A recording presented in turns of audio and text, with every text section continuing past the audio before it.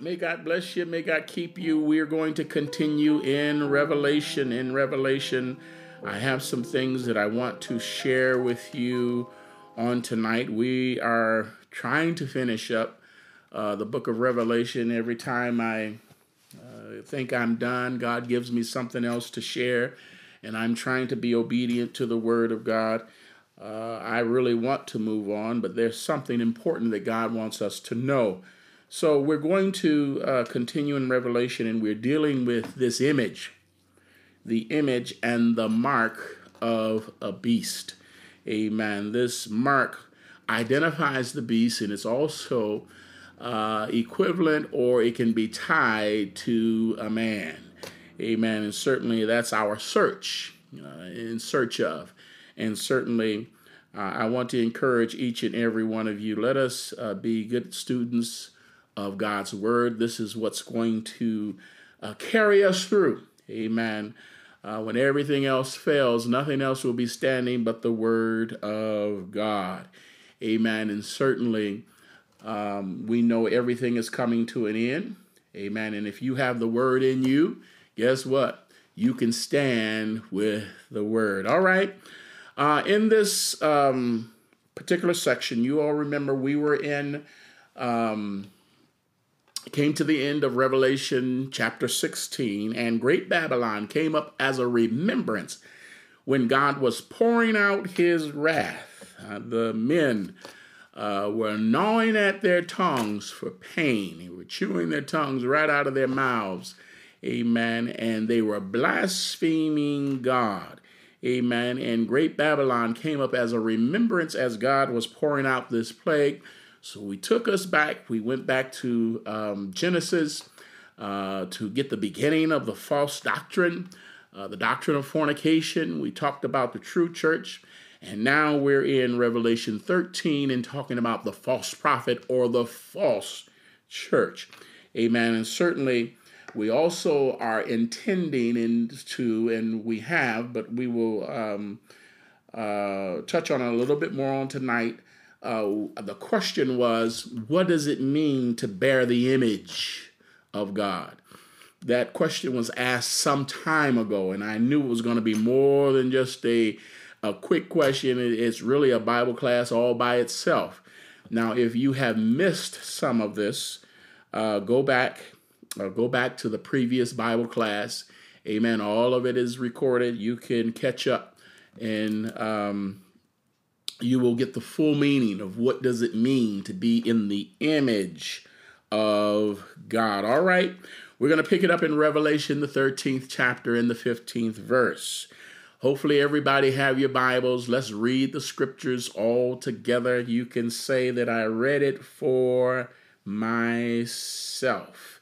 Amen. I read it for myself.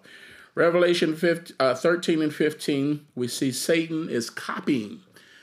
Since he cannot take over God's plan, he's copying God's perfect plan. Amen. He thought that he was going to ascend into the seat of God.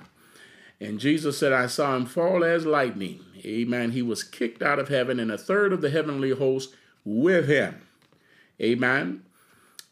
They landed at Mount Hermon, and that's where Jesus stood and said, the gates of hell are not going to prevail against my church. My God, Satan, you'll never get your hand on my bride. My glory I will not share with another. Amen. But ever since that time, there's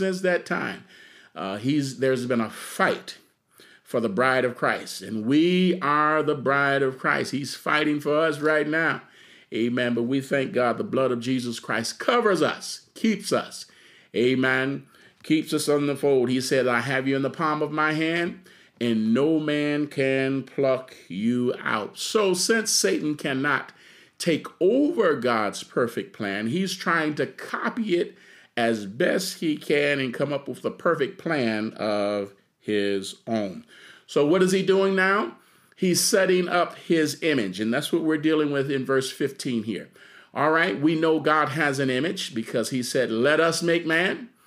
Come on, somebody, in his image and in his likeness. We are the image bearers of God. And guess what?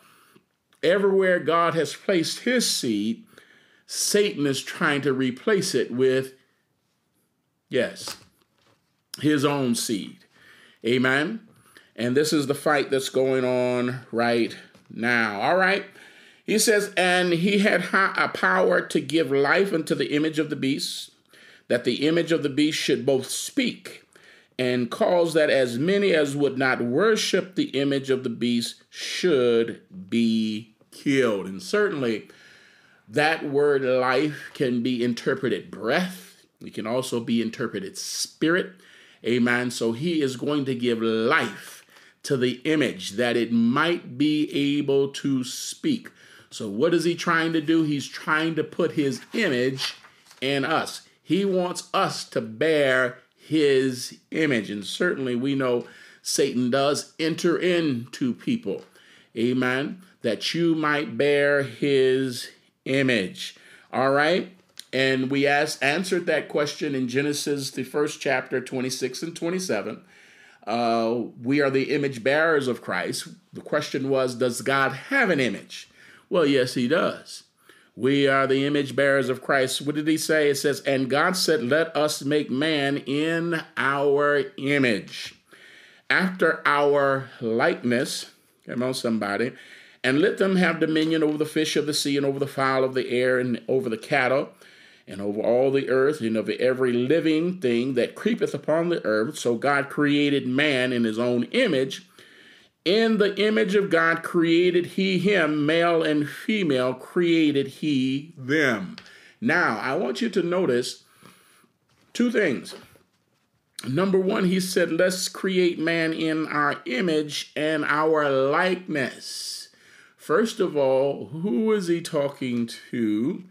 Amen. Who is he talking to? And the fact that when he made man, he made him in his image, but he said nothing about the likeness.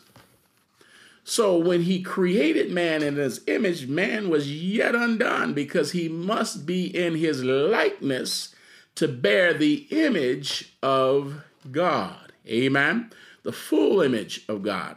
Amen. And certainly we found that in Ephesians, the first chapter, 4 and 6.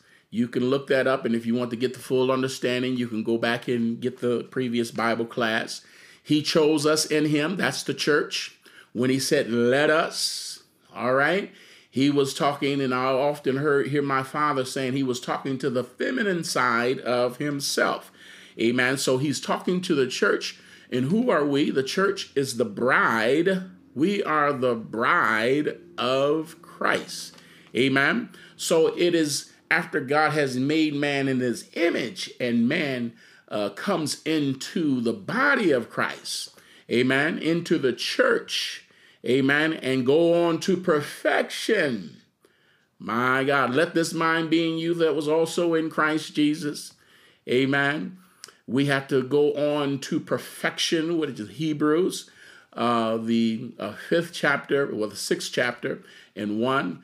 All right. It's when we do that, amen, that we go on to perfection. We become the likeness and made in the likeness of God. He talks about the Holy Ghost. Amen. Who the Father is going to send it in my name and is going to bring all things to your remembrance. That Latin prefix on remembrance, means to bring back. So the Holy Ghost must be fed. So when you need it, the Holy Ghost is going to bring back to you those things that you have been taught. Where? In the church. So that complete man, it takes God creating man in his image and man coming into church. Amen. Going on to perfection. Amen. That we may become in the likeness, that full stature of man, we become in the likeness of God. Amen. So what did he do to get his image in us? We talked about the time in Acts, the 2nd chapter, when it says when the day of Pentecost would fully had come. Amen. And certainly that wind, that can be interpreted breath, life. Come on, somebody. What did he do? Amen. They were all in one place and all on one accord. And what happened that when it filled the house and then it filled them, and they all began to speak. The scripture also says God formed man out of the dust of the earth. He breathed into his nostril the breath of life, and man became a living what? Soul. Amen. We also picked it up in John 20, 21 and 22. Then said Jesus unto them again, Peace be unto you, as my Father hath sent me, even so send I you. And when he had said this, he breathed on them. Amen. He breathed on them. And what did he say? Receive ye the Holy Ghost. Amen. So he has breathed on each and every one of us. Amen. So he placed his spirit on the inside. He has his image and his likeness on the inside of each and every one of us. Now, I know some people say, well, I looked at my hands and my hands look new. I didn't have that experience, but I can certainly testify and say the things that my hands used to do, they don't do no more, because now I bear the image of God. Amen. All right. Genesis, the 3rd chapter and 15. This is a seed war that's been going on from the beginning of time. Amen. We're in Revelation, and God is bringing to an end some of the things that have happened way back in Genesis. We talked about how Satan wanted to ascend into the seat of God. So he's dealing with the rebelliousness of Satan. He's dealing with the rebelliousness of men. Nimrod, the one who they were all speaking one language and in one place, and they wanted to build a tower for themselves that would reach heaven. Come on, somebody. My God, rebellion of men, amen, the false doctrine, amen, and certainly that went all the way back to Genesis, the false church, Great Babylon, all the way back to Genesis. A lot of those things, well, all of those things that happened back then, he's bringing it to an end, a conclusion in the book of Revelation. This is not a sin thing. He went to the cross and shed his blood and redeemed us. He did that on his own. Amen. But this that happened way back in the book of Genesis, he's now bringing it to a conclusion. In Revelation, he's dealing with it all. Remember in Revelation 16, Great Babylon came up for remembrance before him. And it's like, I forgot. There's no loose end that God is going to leave untied. He's going to bring it all together. All right, so if we look in Genesis, we'll see from the very beginning, there was a seed war going on. Genesis, the 3rd chapter, in the 15th verse, he says, you all remember when Eve had eaten of the tree of the knowledge of good and evil. Amen. So God had to punish them. And look what he says here. He says, and I will put enmity between thee and the woman, and between thy seed and her seed, and it shall bruise thy head, and thou shalt bruise his heel. So way back in Genesis, all right, we have a seed of God and we have a seed of Satan. And this war started way back then, all right? And the seed of God would revert through the woman, all right? And certainly the Bible says, and it will bruise Satan's head, but the seed of Satan would bruise our heel. Amen. And certainly this started way back then. This is a seed war that's going on. This is some additional things that God has given me concerning this seed, bearing the image. All right. In Genesis 1 and 29, everything that's living has a seed. And this is what we must understand. Everything that's alive has and bears a seed. Men have seed, women have seed, fruit have seed, trees have seed, grass have seed. Amen. All right, what did it say? And God said, behold, I have given you every herb bearing seed, which is upon the face of the earth, and every tree in the which is the fruit of a tree yielding seed. To you it shall be for meat. It was good to eat. He had given it to them, amen, but there was one tree that he forbade them to eat from. He forbidden them to eat from, amen, and certainly, but he said it was good to eat. So what did Adam and Eve do? They ate the wrong seed, all right? So Satan was able to put the wrong information into them from the very beginning. My God, if we think about it, as I said, everything has seed. Amen. What was wrong with it? Satan had put his lies in there. When God came back to the garden, they hid themselves. And God said, Adam, where art thou? He hid himself. They said, we were naked. He said, who told you? My God. So Satan's lies were in the seed, and when they consumed them, they began to bear the image of Satan and not the image of God. Amen. So when the seed is planted, it bears the information. Amen. The image, it contains all the information in the seed, and when it's planted, and it comes to fruition, it grows, it bears all the information that was in the seed. That's why when you plant an apple seed, you get an apple tree. When you plant a pear tree, you don't get a coconut tree. Amen? Because the seed, when it's put in the ground, it has all the information necessary, come on somebody, my God, to bring to fruition the information that's contained in the seed. So Satan's plan is to plant his seed, put his image everywhere God has placed his. And that's what we're talking about here.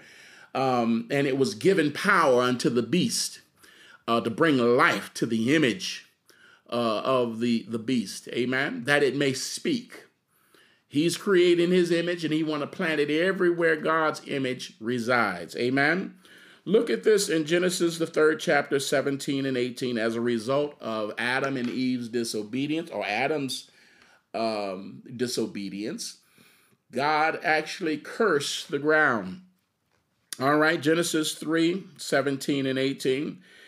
And unto Adam he said, because thou hast hearkened unto the voice of thy wife, and hast eaten of the tree of which I commanded thee, saying, thou shalt not eat of it. Cursed is the ground for thy sake. In sorrow shalt thou eat of it all the days of thy life. Thorns also and thistles shall it bring forth to thee, and thou shalt eat the herb of the field. My God. So now, since God cursed the ground, it's bringing forth corrupt seed. My God. Everything that we eat, everything that we consume has seed. And this is why I don't have a problem when I get ready to eat, giving God thanks for anything that's put before me. Amen. Give thanks, Lord. Purify it. Make it fit for our bodies. Amen. And Jesus talked a lot about the parable of the seeds. It's another one of the parables he talked about a lot. The parable of the sower. One seed was taken, one seed was trampled, the other seed was choked out. Amen. He talked about the parable when while men slept, an enemy came in. What did he do? He sowed his seed where God had his seed. Come on, somebody. My God, while men slept, an enemy came in and sowed tare among the wheat. And when it came up, they asked him, did not thou sow good seed in thy garden? God said, an enemy has done this. But what people failed to realize, it was while men were sleeping. Shall we pull it up? He said, no, don't pull it up. Lest you ripping up the bad, you'll rip up something good. Let it all grow together, and I'll separate it. Come on, somebody. And that's what God is doing here in Revelation. He's bringing to an end. this seed war that has started way back in the book of Genesis. Amen. So men have seed, women have seed, every living thing has seed. Amen. And some bear the seed of God, and other bear the seed of Satan. That's just the way it is. Apples have seeds. Strawberries have seeds. Nuts are a seed. Potato is a seed. Coconut is a seed. Amen. Watermelon have seeds. Come on, somebody. Everything that lives, everything that grows has information. Amen. That seed is in there. All right. And what is a seed? It's information. Or we would call it DNA. Come on, somebody. My God, they went to the tombs of the pharaohs and they found seeds. Those old seeds that were buried with those fossilized bones. They pulled those seeds out and planted them. And through the soil and moisture and sunshine, come on, somebody, and the nutrition that comes from the soil, as Job said, through the sin of water, they grew, being entombed for years, thousands of years. That seed grew because it contains information.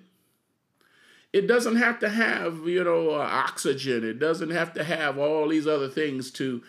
It certainly needs those things to grow, but the information stays there. It stays there forever. My God. We talked about, I remember in doing this research, I thought about, it came across the news that a lot of people were receiving seed from China.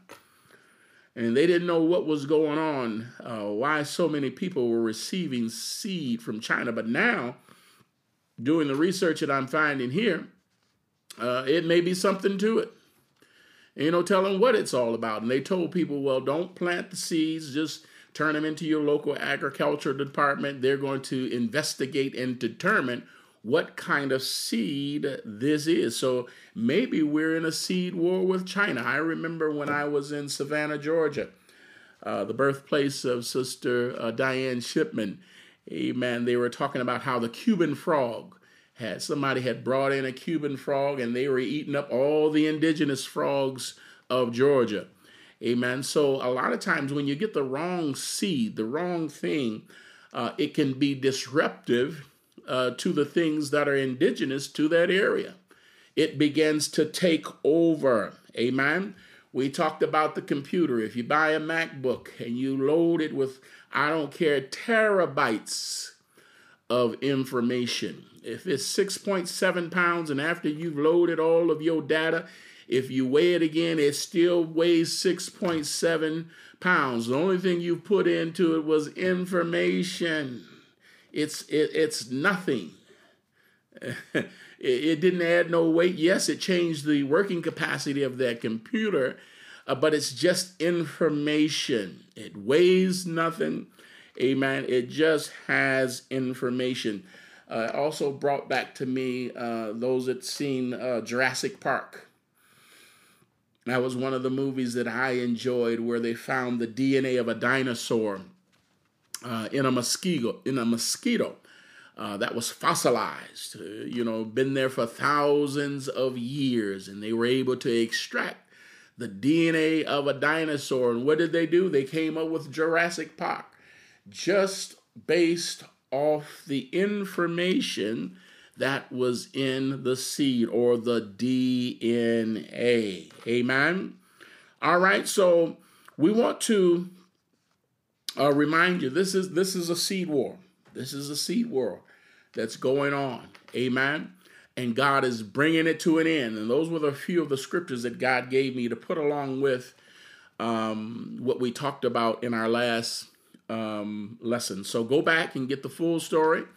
I added some more scriptures to it, but we want to refocus ourselves back to Revelation 13 and 18. I know you all want to talk about this number of a man. Amen. There's a number of the beast. that we can tie to the number of a man, or a number of a man, or a number in a man. There's two different translations if you read in your Bible, and that's found in Revelation 13 and 18. We're going to get back to our search, because that's what the scripture tells us, to search it. Amen. And certainly I think this is kind of a challenge, and I thought the young people would have some fun with this, because we talked about several things that it could be. All right, Revelation 13 and 18. Here is wisdom. Here is wisdom. Let him that hath understanding count the number of the beast, for it is the number of a man, or a number of man, or a number of a man, depending on which translation that you read. All right. And his number is 666. It is 666. The number of the beast is also equal to a number that we can tie to some man. Amen. And that's what brought us to our search. All right. What could it be? We talked about gematria. All right. That is Gematria. If you put that, matter of fact, if you put 666 in your web browser, you'll come up with all kinds of, just thousands and thousands of conspiracy theories and ideas that of men. But if the Bible says here is wisdom, or this requires wisdom, that means I got to go back to the Bible, because if a man lacks wisdom, where do he go? He goes to God. He has to go to his word. Amen. But I had included some things that it could be, but they were just kind of some things that just thought-provoking things. Gematria, and you'll find gematria calculators out there. Back in the ancient days, they did not have symbols for letters, for numbers, so every letter contained a value. Amen. And we know that from the Roman numerals, because we had V is 5 and X is 10. So all of these letters have a value, and you can do that. This is also related to the Greek, to the Hebrew, and also to the Latin. Same thing you can do. All of the letters of the Greek, the Hebrew, the Latin alphabet contain a value. And you can take that value and get an interpretation as to what it is. All right, so one of the things I ran across when I was doing my internet search was the gematria calculator. All right, and one of the things that almost caused me to break my computer screen, I put 666 in the gematria calculator, and what do you know? and I shouldn't be surprised. It came back President Barack Obama. So you can't rely on it. It's something that you can do, but it has been loaded with the thoughts and theories of men. All right, we talked about 6. Now 7 is God's perfect number, perfect and complete. 6 means falling short. 6 is the day, we're living in the 6th day of the creation of man. So it could be 666 men that have fallen short. But I didn't put much thought into that. But just giving some, ideas, those that want to research and search it out. We thought about the number 18. That's 6 plus 6 plus 6. The number 18, you can put that in the gematria calculator and see what that comes out with. We talked about the Babylonian image, Nebuchadnezzar, as a means to control the people. He set up an image of himself, and he told them, when you hear music, You are to bow down to the image of Nebuchadnezzar. It was 60 tall. That's 20. That's 6. The breadth, that means the width and the length of it, was 6. So it was 60 cubits high, 6 cubits wide, 6 cubits deep. And if that wasn't enough sixes for you, there was 6 instruments. So 6, 6, 6. Could that be it? It could be. It could be. We don't know. You will have to let me know what you come up with in your search, and I'm hoping that you will search it out. Goliath, Satan's champion of the Philistines. We all know and bared out the number of 6, and that was certainly his height, his number of weapons, and the weight of his spear. It was 6, 6, 6. Could it be Goliath, the Satan's champion, Philistines? It could be. All right. We talked about Adonikim. Adonikim. This was the man that came back from Babylon, and he was with one of the waves that came back from captivity. What do we know about him? Nothing. But that might be the clue. It's an unknown person. When we looked up that word Adonikim, and you can put that in the Gematria calculator, it's the unknown, the Lord of the enemy. We go back to the previous Bible class. I gave you the meaning of that word Adonikim, a man that's coming from Babylon. Nobody knows who he is, but it was 6, 6, 6. The scripture reference is in the previous lesson. All right, we talked about Vav. In the Hebrew, the letter V and W are the same. And if you look at Vav, it's 6, and it's kind of like the almost like a claw mark, if you will. And that 666 WWW could be the internet. Well, if that's the case, I guess we're all caught up. There's an energy drink. I see it everywhere. Even if you're looking at UFC fighting, in the middle of the ring, you see the claw. It's a popular energy drink. Is that what it is? I don't think so. Some say it could be a barcode. It has to do with buying and selling. You have a line with a gap and a line. If you look at a barcode, it has 666 in it. And certainly that's used on everything, has a barcode, has to do with buying and selling. All right, last one was John 6 and verse 66. 666. When Jesus was talking and they were ready to walk away. And I'll read this scripture passage for you. When Jesus said, my blood is drink indeed, my flesh is meat indeed, and my blood is drink indeed, and they walked away. And Jesus' response, all right, it says, from that time, this is John 6, verse 66. From that time, many of his disciples went back and walked no more with him. Then said Jesus unto the 12, will ye also go away? Then Simon Peter answered and said, Lord, to whom shall we go? Thou hast the words of eternal life. And we believe that you are sure that thou art the Christ, the Son of the living God.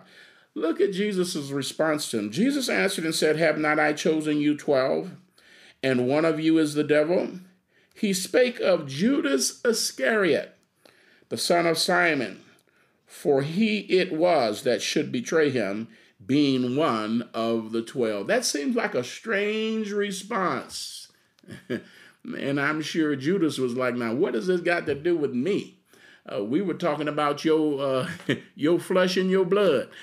But Jesus brought it right back to Judas. And we certainly know prophecy is all about types and patterns. And Judas. He is a type. He is a type of Antichrist. Could that be it? We don't know. We don't know. I want to share with you what I think it is, but I want to remind you of something that we talked about before, and that was the different views of theologians of prophecy in the Bible. And certainly the first one we have is the polemicist view. Everything is an allegory to reveal a hidden message. They got the historist view, things that have happened in the past. The preterist view, prophecy that has already been fulfilled. The futurist view, prophecy of the future. And I believe to some extent or another, all of these views is just like Jesus. We can't paint him and put him in a box. Amen. You can't have a paradigm. You can't put him, he doesn't fit in a paradigm. All of these views are relevant when it comes down to our study of the Bible. But I feel these next three 666s, which we're going to tie to one man, is a polemicist view. In other words, it's an allegory to reveal a hidden message. It's an allegory to reveal a hidden message. All right? Just wanted to remind you of those different views that I shared with you earlier. All right, so 666 is mentioned in the Bible again 3 more times, and it's associated with one man. All right? He's the perfect leader, had the perfect kingdom, had the perfect economy. All right? He had the greatest of wisdom. And we're talking about King Solomon. King Solomon. Now remember, Antichrist, or Satan, the beast, is trying to copy God. And if you're going to copy anything, why wouldn't you copy someone that's considered perfect? Amen? All right, and we say, well, surely King Solomon would not be associated with 666, but we're going to go through the scripture references and tie him to this number. All right? The first one we went through, and this was the first time, it was 1 Kings. 1 Kings, the 10th chapter. 1 Kings, the 10th chapter, and the 14th verse. All right? We're going to take a look at God's perfect king. All right? It says, now the weight of gold that came to Solomon in 1 year was what? 666 talents of gold, which was about $20 million. That was the sum of Solomon's total economic system, its worth. He would take in this 603 score, which is another 6, and 6 talents of gold. And it seems to be in the scripture, just come out of nowhere. Just come out of nowhere. The total sum of his economic power, his economic wealth, the sum total of his trading, buying, selling, and trading, and Solomon was an excellent trader, was 666. All right? And we can tie that directly back to this mark, 666, that the beast is going to use to totally control what's bought and sold by that same number. Because if you don't have that image, if you don't bear that mark in your head or in your hand, you cannot buy and sell. So we just have tied the 2 economies of Solomon and the beast to the number 666. It's the number of a man. My God, here is wisdom. All right, and that's where we're going to go. Let's go Back to Revelation 13 and 18. I want to read this scripture one more time. I want to read this scripture just one more time because I believe the challenge that we receive in the Bible, there's a clue right there. All right. So let's go back to Revelation 13 and 18. It says, what? Here is wisdom. That's a clue right there. Who is synonymous with the word wisdom in the Bible? Here is wisdom. This requires wisdom. Let him that have understanding count the number of the beast, for it is the number of a man, and the number is 666. Who wrote the books of wisdom of the world? The Song of Solomon, Proverbs. Come on, somebody. My God. Now we know Solomon was an ignoramus when it came down to the wisdom of God. But there was no wiser man that was on this earth other than Jesus. Now, I want to make sure you all know Jesus was a wiser, greater than Solomon is here now. He said that. He let us know that himself. But there was nobody on this earth that walked this earth that was more wiser than Solomon. Now remember, Solomon was the one that asked God for wisdom. Come on, somebody. God told him, since you didn't ask for money, you asked for wisdom. Guess what? Money is going to follow. My God. All right. So if a man lacks wisdom, we know the scripture said, let him come to God. But in that day and in that time, the Queen of Sheba, she was coming to see Solomon because Solomon had so many visitors. They wanted to see this kingdom. They wanted to see this great economy. They wanted to see the attendance of his ministers. They wanted to see all the wisdom and the knowledge, this man that could buy, sell, and trade. Come on, somebody. My God, if a man wanted wisdom in that day, they came to see Solomon. All right. And his entire budget, his entire economic system is tied to the number 666. I don't believe the Bible deals in coincidence. And when we looked at it, 1 Kings 10 and 14, if you look in that passage of scripture, which we're going to go to the one just before that, it just seemed to come out of nowhere. And I don't think it's coincidence. God told us to go on a search. And if he tells us to search, I believe that we're going to find it in his word. There's no need in us going to the internet.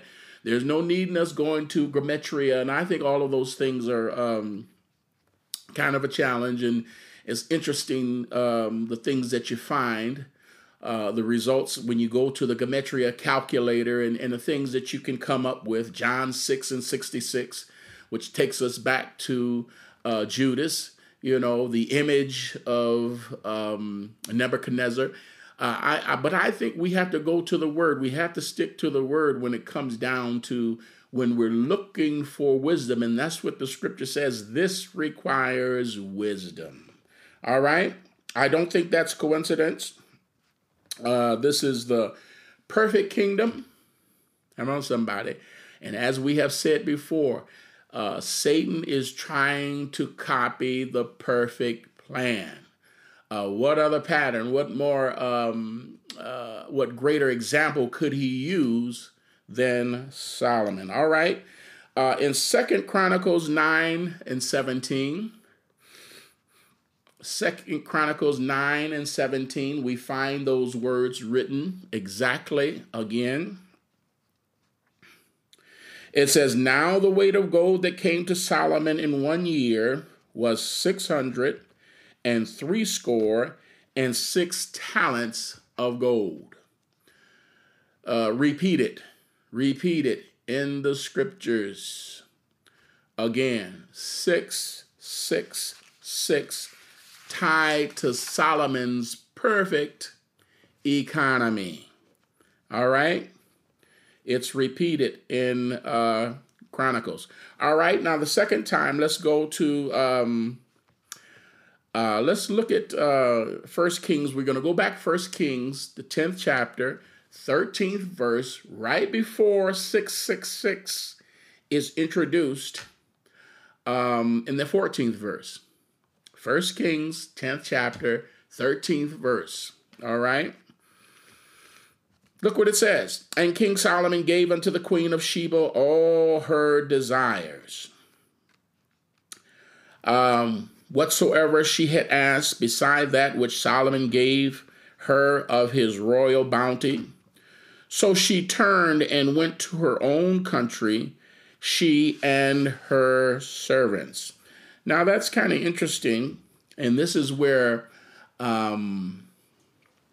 the polemicist view, the allegory, I think a story that reveals a hidden message to us. And this is where I want you all to go along with me when we talk about these different views that theologians believe that exist in the Bible. And this is what I feel falls into the category of an allegory, something that reveals a hidden message. All right. So when the queen comes, and these were the people who were coming, she had heard of the wisdom of Solomon, the wisest man on earth that had the perfect economy, that had the perfect tenants and ministers, and he built the temple and all of these things, the splendor of his kingdom. And when she had saw all of these things, she found out that it was true. All right. But the queen leaves before 666 is revealed in the very next verse. So the queen saw all that she needed to see to convince her, yes, Solomon is the most wisest man there is, but she left before 666 was revealed. So she didn't see everything. You know somebody?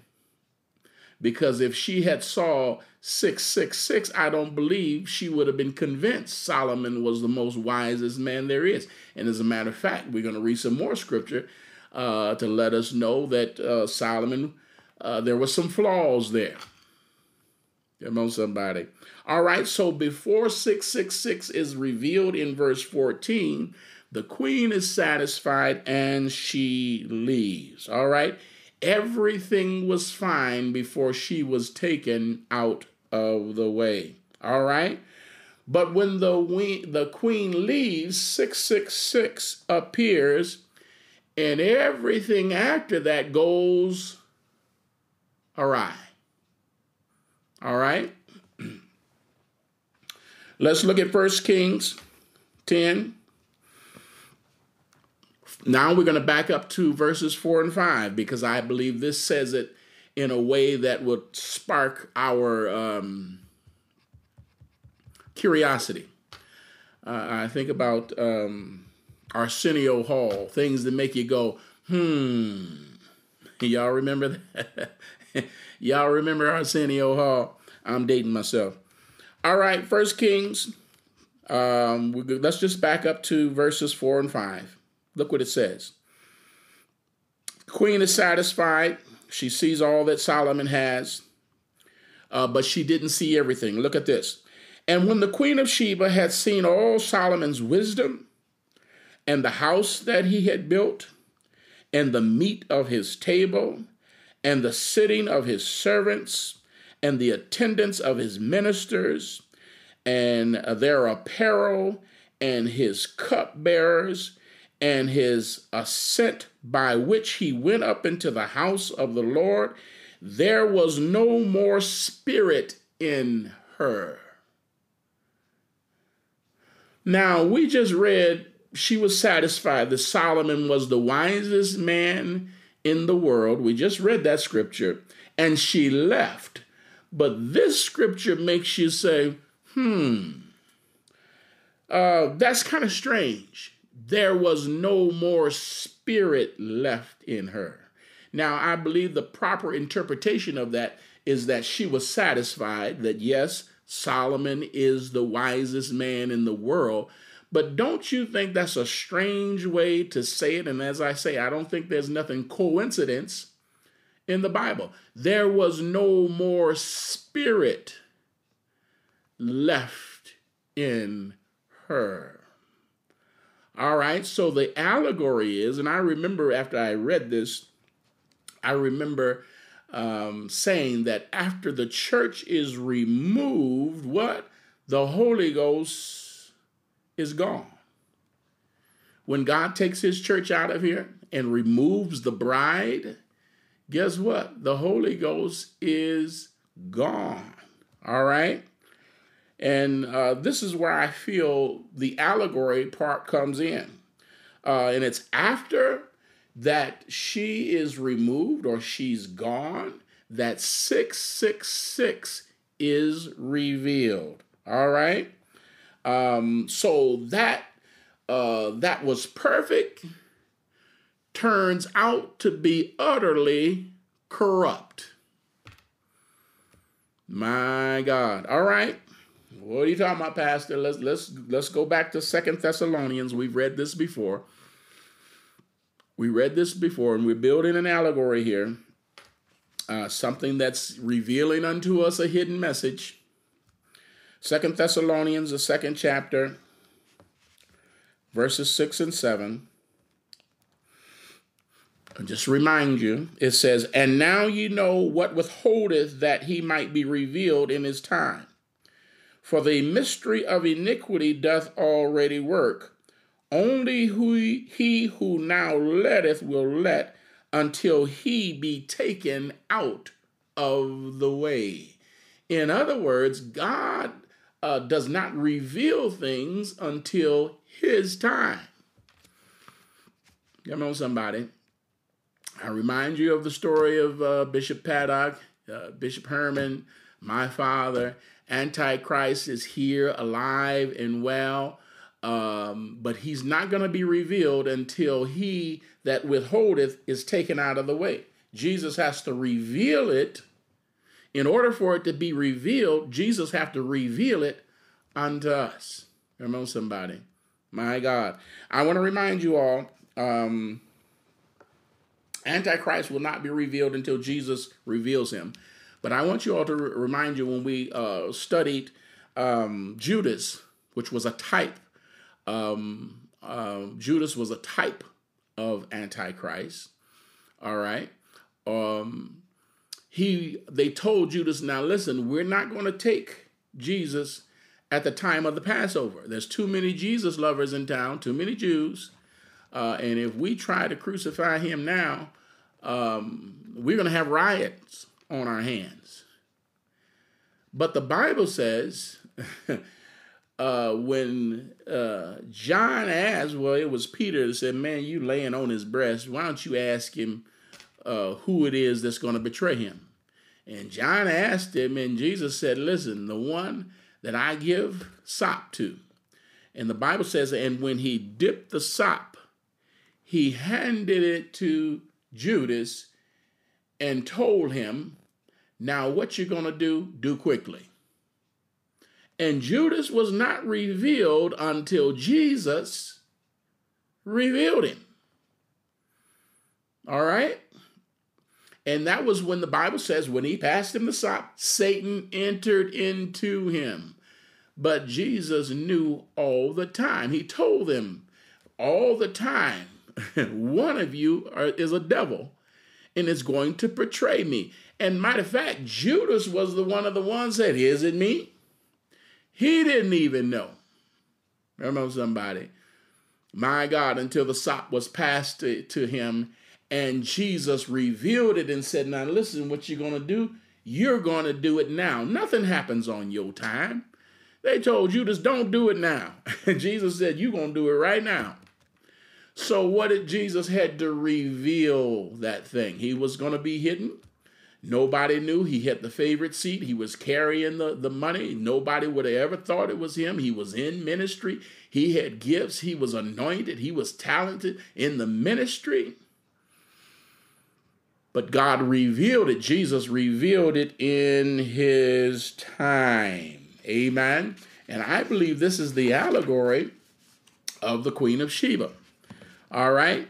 When she is removed, God reveals the Antichrist.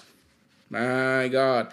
So are we following a pattern of the Antichrist? I believe that we are. I believe that we are. So what does Solomon means? If you look up his name, it's Shelomoh. Shelomoh. Shelomoh. Shelomoh. That means peace. Peace.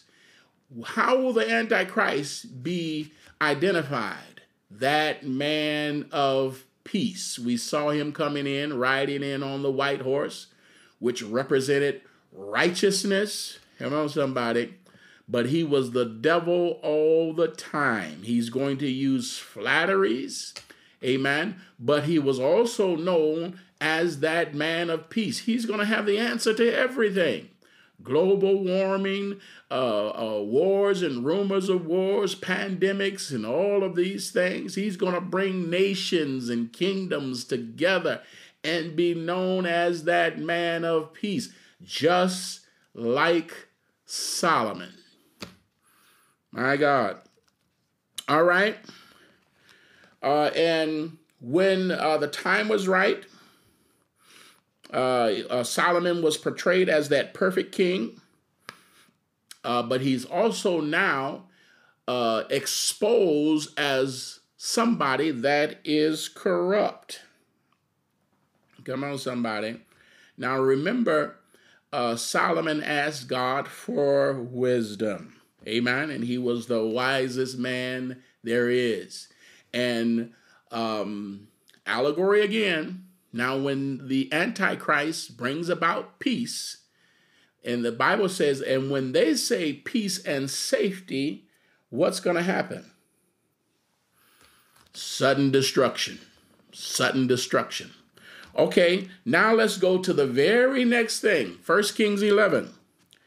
1 Kings 11. Verses 1 through 10. This is the next day after the queen departs.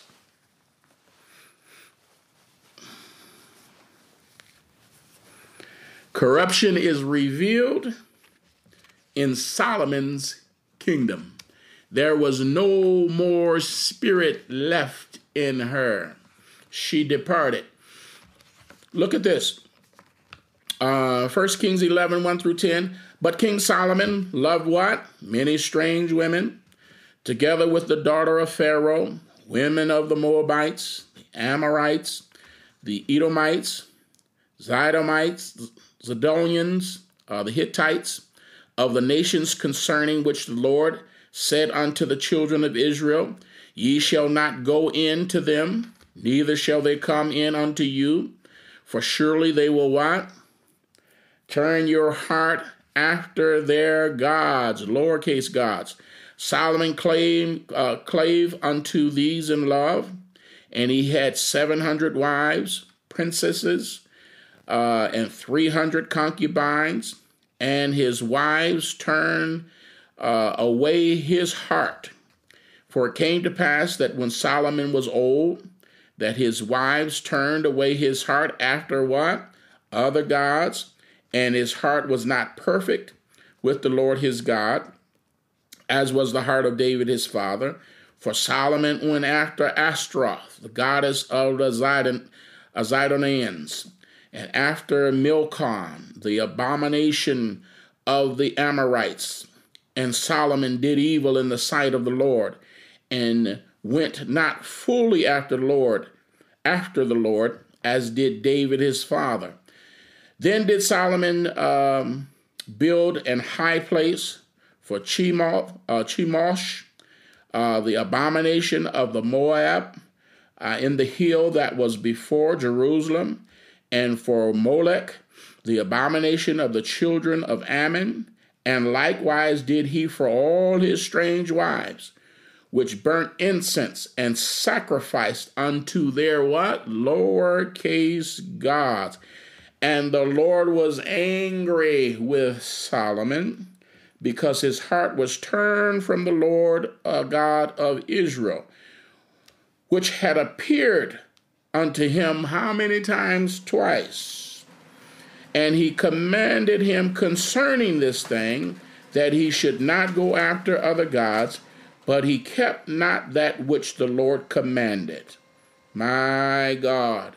So the one, God's king, that was known as the perfect leader, ended up being totally corrupt and caused people to worship false gods. My God. I think the greatest picture that we have of 666 is Solomon's kingdom. I believe this. All right? And the only reason we're doing this in the first place is because the Bible told us to do it.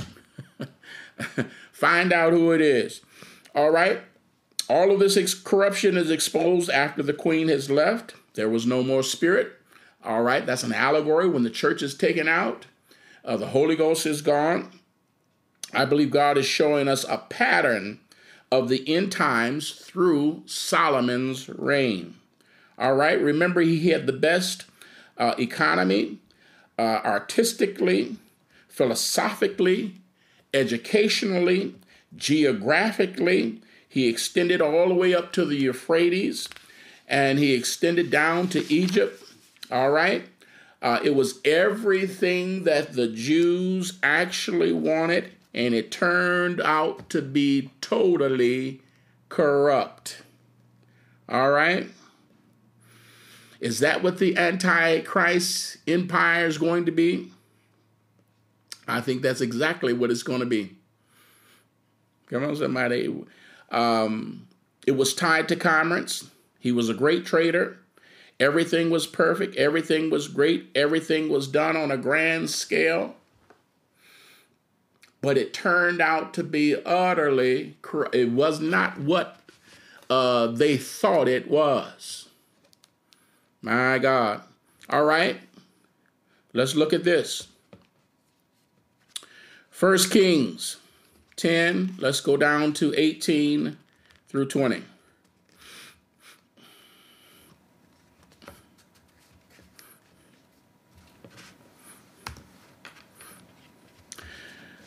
First Kings 10, 18 through 20. You all have it? Let's read it. Moreover, the king made a great throne of ivory, and he overlaid it with the best gold. The throne had what? 6 steps.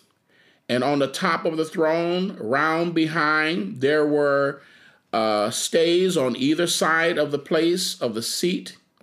And 2 lions stood beside the stays.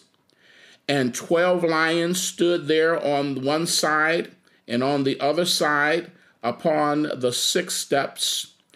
And there was not like it made in any kingdom.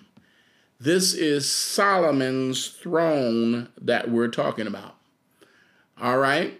So when we read here, Solomon had a throne. It was on one side was 6 lions. There were 6 steps to go up into his presence. And on the other side were 6 lions, because there was a total of 12. All right. So what do we have? When you come into the presence of Solomon, 6, 6, 6. This is, let me get out of the way.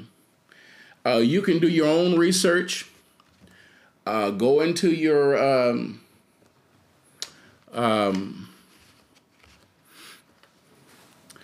web browser, and you can put image of Solomon's throne. You will see various different paintings, and I started to include a few, but I like this one the best. If you look on the left side of the throne, there are 6 lions. Now, in the back, you can see that roundabout with the 2 lions on either side. Now, if you go up the steps, there's 6 steps. And then on the other side of the throne, there's 6 lions, the 12 lions, 6 on one side, 6 on the other, and 6 steps to go up into the presence of Solomon. You have 6, 6, 6. Is this what the Antichrist is going to do? Come on, somebody. Is he going to set up a throne in God's temple, controlling everyone of the world, making them bow down to his image? Yes, he is. So will he be a type of Nebuchadnezzar? Yes, he will. All right. Having the perfect economy, having the perfect monetary system, having the perfect educational system. He will have kings and priests. He is going to rebuild that temple in 7 years. All right. I believe this is the greatest example of Antichrist is Solomon's reign. All right. The Antichrist will copy what Solomon did. He is going to give the Jews everything. Now remember, he's going to obtain the kingdom by flattery. He's going to tell the people what they want to hear. He's going to give them everything that they want. They're going to accept him as their Messiah. All right. He's not God's man. He's Satan's man. All right. Many say that Solomon repented. Now remember, Solomon is just a picture, but the Antichrist is the reality. Amen. This is an allegory. Everything about this 666 system is linked to King Solomon's economy, his reign, his kingdom. All right. I believe this is going to be a pattern of what we're going to see, or what others will see in the end time, because the church will be gone. All right. Is this going to happen? Yes. Is the Antichrist going to come? Yes. Is he going to be that, claim to be that man of peace? Yes, just like Solomon. Will he have a great military? Yes, just like Goliath. Will he extend the borders of Israel and give them the land? Yes. Will he rebuild the temple? Yes. Will he give the Jews everything they wanted? Yes. But remember, when they say peace and safety, it's going to be sudden destruction. We've already read it in Daniel 9:26. In the middle of the week, when he sits on that throne, my God, in the middle of that week, 3.5 years, he's going to finally sit in the temple on God's throne. Now remember, does God have a temple? Yes. Where is it? Know ye not that your body, that's what he's trying to plant his seed in us. All right. But he's going to rebuild that temple. He's going to sit on the throne and cause the oblation and the sacrifice to cease. Y'all worship me. Will he do that? Yes. All right. Will he reunite the religions? Yes. Remember now, he is the lamb with 2 horns. 2 horns. All right. He looks like a lamb, but he speaks like a dragon. All right. Will he bring the people back to God? They will think so, but they're going to be deceived. My God. They will think they're worshiping God, but they're going to be worshiping the beast. My God, I think this represents the 666. All of these things represent the 666 that we see in the Bible. Man is finally going to get the perfect kingdom without God. How is he going to do it? God is going to give it to him. He's going to give it to him. All right. Remember John 5:43, he said, I came in my Father's name, and you didn't even receive me, but one is going to come in his own name. Him you will receive. Oh, yeah, he's going to let him have it. He already told him. It's going to happen. And they're going to fall for it, as they say, hook, line, and sinker. All right?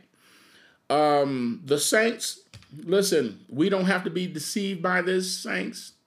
Amen. We already know, Paul said, of the times and of the seasons. Amen.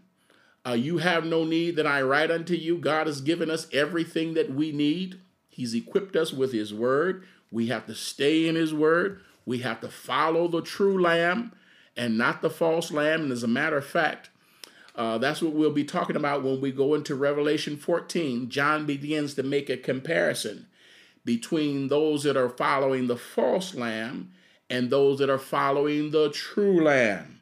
Maybe we'll get into some of that on tonight. All right. We know Jesus. He is our true Messiah, the anointed one. Who is he? 888. The perfectly resurrected Savior. He's 777. Amen. Our perfect Redeemer. What is his name? His name is Jesus. My God. That's what I feel.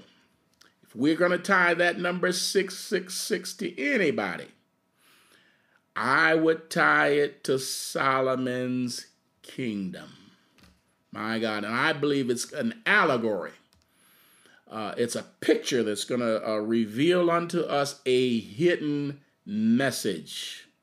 Amen. And I believe we just received that message on tonight. All right. Let's look at Revelation 14. Revelation 14. We got some more time and we're going to go into that. Because John now, remember, we were all the way in Revelation and we've been following this thing, trying to follow it chronologically. But when we got to 16, well, actually the trumpets that were these were the wrath of God being poured out upon this earth during the tribulation period, between the trumpets and the vials that were being poured out, or the bowls or the vials. In Revelation 16, there came up a remembrance, Great Babylon, and we went back. Amen. And I believe what we're doing here, when we went to 13 and 14, John is filling in for us the narrative, the things that's happening during this great tribulation period. All right. So now he begins to make a contrast. He makes a contrast between those that are following the false lamb and those that are following the true lamb. Look what he says. John 14, verses 1 through 5. And I looked, and lo, a lamb stood on the Mount Zion, and with him 144,000, having his Father's name written in their foreheads. And I heard a voice from heaven as a voice of many waters, and as the voice of a great thunder. And I heard the voice of the harps harping with their harps, and they sung as it were a new song before the throne, and before the four beasts and the elders, and no man could learn the song but the 144 and 4,000. Which were redeemed from the earth. These are they which were not defiled with women, for they are virgins. These are they which follow the Lamb whithersoever he goeth. These were redeemed from among men, being firstfruits unto God, unto the Lamb. And in their mouth was found no guile, for they were without fault before the throne of God. All right. So we have just completed our study of the false church or the false prophet, those that were deceived in following the false lamb.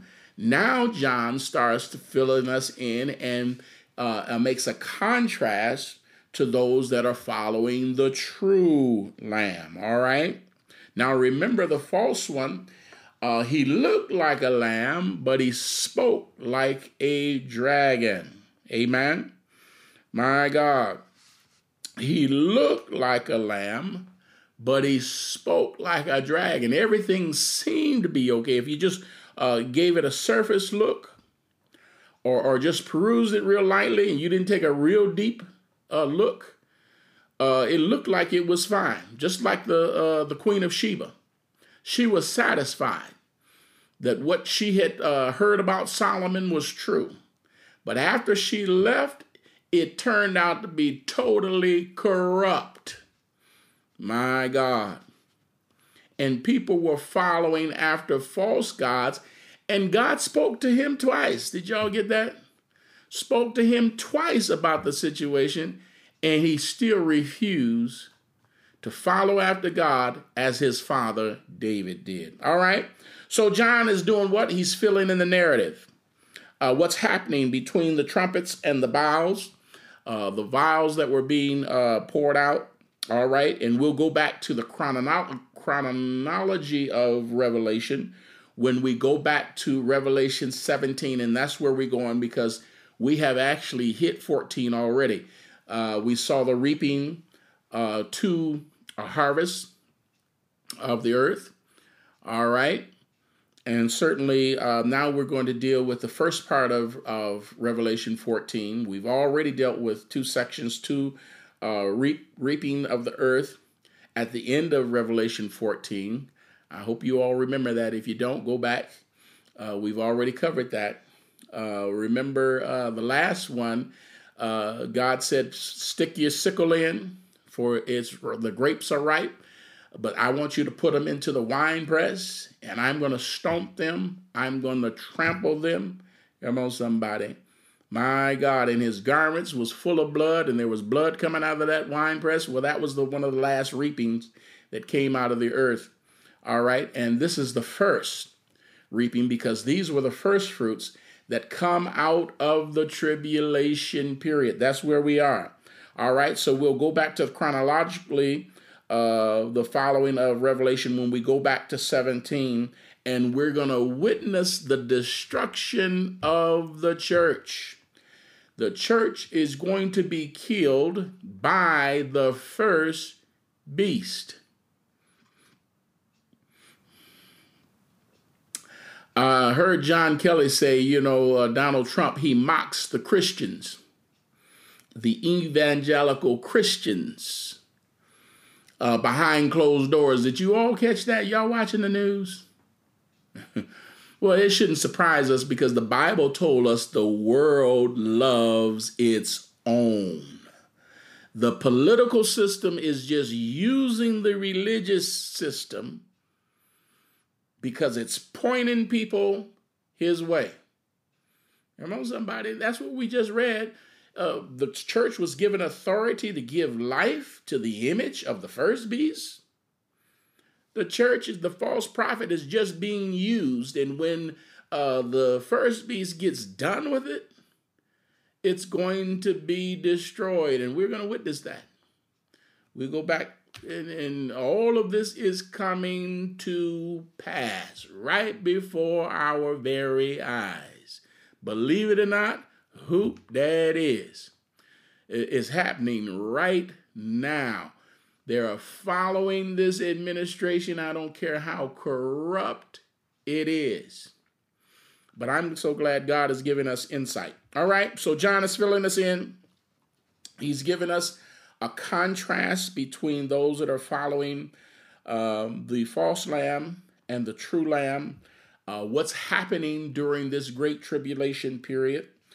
John sees those at the end of chapter 13 that were marked by the 666 image of the beast.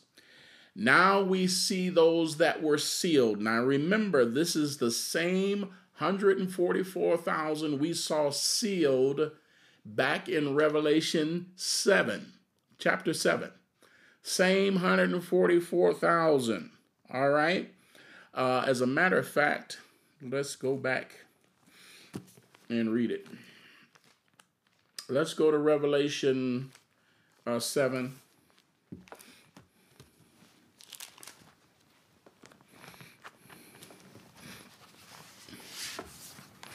You all have it? And after these things I saw four angels standing on the four corners of the earth, holding the four winds of the earth, that the wind should not blow on the earth, nor on the sea, nor on any tree. And I saw another angel standing from the east, having a seal of the living God, and he cried with a loud voice to the four angels to whom it was given to hurt the earth and the sea, saying, Hurt not the earth, neither the sea, nor the trees, till we have sealed the servants of our God in their foreheads. God is protecting this remnant of Israel during this tribulation period. This is what we're studying in Revelation 13. This is the same 144,000 in this great tribulation period, even those that are being deceived, because they're following the true lambs wheresoever he goeth. So what is God doing? He said, listen, don't hurt the earth nor the trees, don't, until we have sealed them. He's going to protect them even in the tribulation period. This is that remnant of Israel, that earthly seed. Come on, somebody. Israel is my son, my firstborn. Amen. God is going to save his people, although they're not the bride of Christ. Now, we're the bride of Christ, and at this point, we will be taken out. These are going to go through the great the tribulation period. I'm not going to say the great tribulation because nobody's going to be saved out of that. All right. And these are the ones that's singing that new song. Remember, we just read that, standing in Revelation 14, standing before the throne, singing a song that only these individuals, my God, because we won't experience what they have gone through. My God, you talk about a testimony. They're going to have a testimony. All right, so God is going to seal them, the servants of our God. What is he going to do? In their foreheads. Look at verse 4, and I heard the number of them which were sealed, and there were sealed 144,000 of all the tribes of the children of Israel. All right, and of the tribe of Judah, 12,000? We have Reuben. All right, now these are going in chronological order, except for the first one. Why? Because Jesus was the Lion of the tribe of Judah. All right. Now,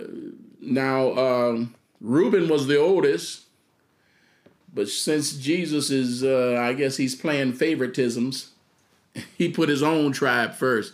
And then they go in chronological order. All right. Let me see. We go down here. We go all the way down. Zebulun was sealed. Joseph was sealed. Benjamin was sealed. Look at this. Let's go down, drop down to verse 9. After this I beheld, and lo, a great multitude which no man could number, of all nations, of kindreds, and people, and tongues, stood before the throne and before the Lamb, clothed with white robes and palms in their hands. Now, this is going to be primarily a Gentile, a Jewish church. We're primarily a Gentile church now because he came to his own and his own received him not. This is primarily that earthly seed of Abraham, all right, that the devil is trying to destroy. It's always about the seed, the bride of Christ, the people of God. Amen. And then there's others that's going to be sealed. And there was a great number. All right. They had palms in their hands and cried with a loud voice, saying, Salvation to our God, which sitteth upon the throne, and unto the Lamb. And all the angels stood round about the throne, and the elders, all right, and the four beasts, that's the church, and they fell down before the throne on their faces and worshiped God, saying, Amen. Blessed and glory and wisdom and thanksgiving and honor and power and might be unto our God forever and ever. Amen. And one of the elders answered, saying unto me, What are these which are arrayed with white robes? And whence came they? And I said unto him, Sir, thou knowest. And he said unto me, These are they which came out of what? The great tribulation. These are those that, and John said it in Revelation 14, these are those that followed the Lamb no matter wherever he went. Come on, somebody. God is going to save them even in this tribulation period, but they're going to have to follow the Lamb. Amen. Wherever, not the false lamb, the true Lamb. Amen. All right. Now, also, I want to remind you of the words of Bishop Paddock that said, what if we get to the end of this thing and we wake up one morning and all the Church of God in Christ are gone? The rapture takes place and the Church of God of Christ is gone. What will we know? Well, we got it wrong. Were we not sincere? Come on, somebody, aren't we sincere? Now, we don't think that's going to happen, but somebody's going to get left here. People that were sincere. Come on, somebody. God is going to give them an opportunity. They're going to have to stand up. They're going to take a stand for what's right. They're going to be beheaded. They're not going to be able. They're going to have to deny the mark of the beast. And if you do that, you're not going to be able to buy or sell. So they're going to starve to death. Come on, somebody. My God. But God is going to give them an opportunity to be saved because they were sincere. They did not defile themselves with virgins. Come on, somebody. My God, they'll have to take a stand. They'll have to follow the true Lamb, whithersoever he goeth, even though all of that false stuff is going on. Now, remember, this new world order, all of the media will be controlled, and it will all be lies. Much when you look at a lot of this commercial, these political commercials that's going on right now. My goodness, a bunch of lies. But in the midst of all of that, they're going to have to follow the true Lamb wherever he goes. My God. And these are those that follow the Lamb. Amen. So, John makes a contrast, and I'm going to share with you all give you one more look at Solomon's throne. And as I say, you all can do your own search, internet search, look up Solomon's throne. You're going to get those 6 lions, 6 steps, different pictures, but they all be the same as far as the description of the word. Of what it looks like. All right. I'm going to share with you this slide. And this is where we're going in Revelation 14, because John now, he puts a contrast between those that bear the mark of the 666 and the 144,000. Amen. The 666, those that bear his mark, was following the false lamb. The 144 was following the true Lamb. My God, even in the tribulation period. Amen. And we're going to follow Scripture. We're going to bear out all of these things. Those that are following the false lamb, the true Lamb, the mark, how the devil marks you with a number, God marks you with a name. Where they come from Babylon, we come from Zion. The bride comes from the harlot. All right. We come from the true bride, the virgin bride. Who we worship, they worship the beast. the first beast because the second beast was given authority to breathe life into the image of what? The first beast. They thought they were worshiping God, but they were worshiping the beast. All right, who do we worship? The Father. Come on, somebody. The truth, they were deceived. In Revelation 14:5 says, no lie was in their mouth. Amen. They followed the true Lamb wherever he went. And finally, the Word. All right, they were following the dragon, and we follow God. All right, I think we're at a good time. We'll stop right here. We'll cut it off right here. But this is where we'll pick up. We're finally through Revelation 13. I thank God for that.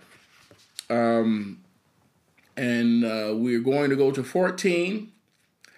Then when we get done with, like I say, we've done the end of Revelation 14, those two reapings of the earth. All right, we're going to cover the first part of Revelation 14. This was the first fruits that have come out of that tribulation period. And when we get done with this, we're going back to Revelation 17, and we're going to witness the destruction of the church, the false church. All right, the false prophet. When the first beast is done with her, he's going to destroy her because the world loves its own. All right. May God bless you. May God keep you is our prayer. We certainly want to encourage each and every one of you, saints. Let's remain faithful. Amen. Let us stay saved. This is no time to be messing around now. 1 foot in, 1 foot out. Amen. We certainly want to follow the true Lamb. Amen. God is going to take us through here. My God, this is our tribulation period, if there is one for us. These are the dark days that he said that if he didn't shorten the days, the very elect. Come on, somebody. God knows how much we can bear. Amen. And certainly he's coming. He that shall come will come, and he will not tarry. So what? You have to be ready. You have to be ready. Stay saved. Stay saved. Do what's right in the eyes of God. Walk upright before him. Because in the end, nobody else have a heaven or hell to put you in. Come on, somebody. If you seek to please men, you will cease to please God. Amen. So I want to encourage somebody that's not saved. You haven't made your calling and election sure. You have been following us. We certainly are here to wait on you. If you haven't been baptized in Jesus' name, you haven't been filled with the precious gift of the Holy Ghost. Amen. God is standing and waiting. Amen. To fill you with his Spirit by the evidence of speaking in other tongues after you have been baptized. Amen. In the name of Jesus. What is that for? That's for the remission, the washing away, the forgiveness of every sin that you've committed. My God. Amen. And God will fill you with his Spirit. The Bible says, repent and be baptized, every one of you, in the name of the Lord Jesus Christ, for what? The removal, the washing away, the forgiveness of your sins, and you shall receive the gift of the Holy Ghost.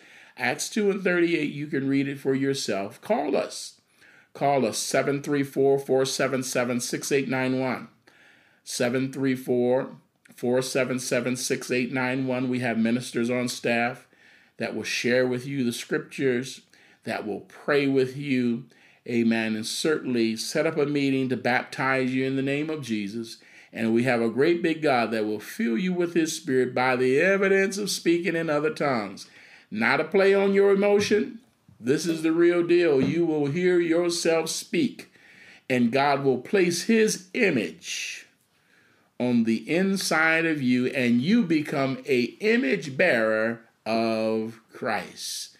Amen. My God, we're compassed about with a great cloud of witnesses. It's the best thing that has ever happened to me. And Jesus, he comes highly, highly recommended. Amen. So we want to encourage you, if you're not saved the way the Bible says, amen, those words that I share with you, those were the words of Jesus. My God, amen. We have to be born of the water and of the Spirit, or else we cannot enter into the kingdom of God. Amen. Now, that's Jesus telling us how to get to his house. And now, if anybody that knows the way to his house, you would think it would be him, right? I'm not going to take nobody else's word for it. He's telling us how to get to his house. Amen. So don't take nobody else's word for it. Amen. Follow the scriptures. Amen. That's what's necessary that we might enter into his kingdom. Amen. May God bless you. May God keep you is our prayer.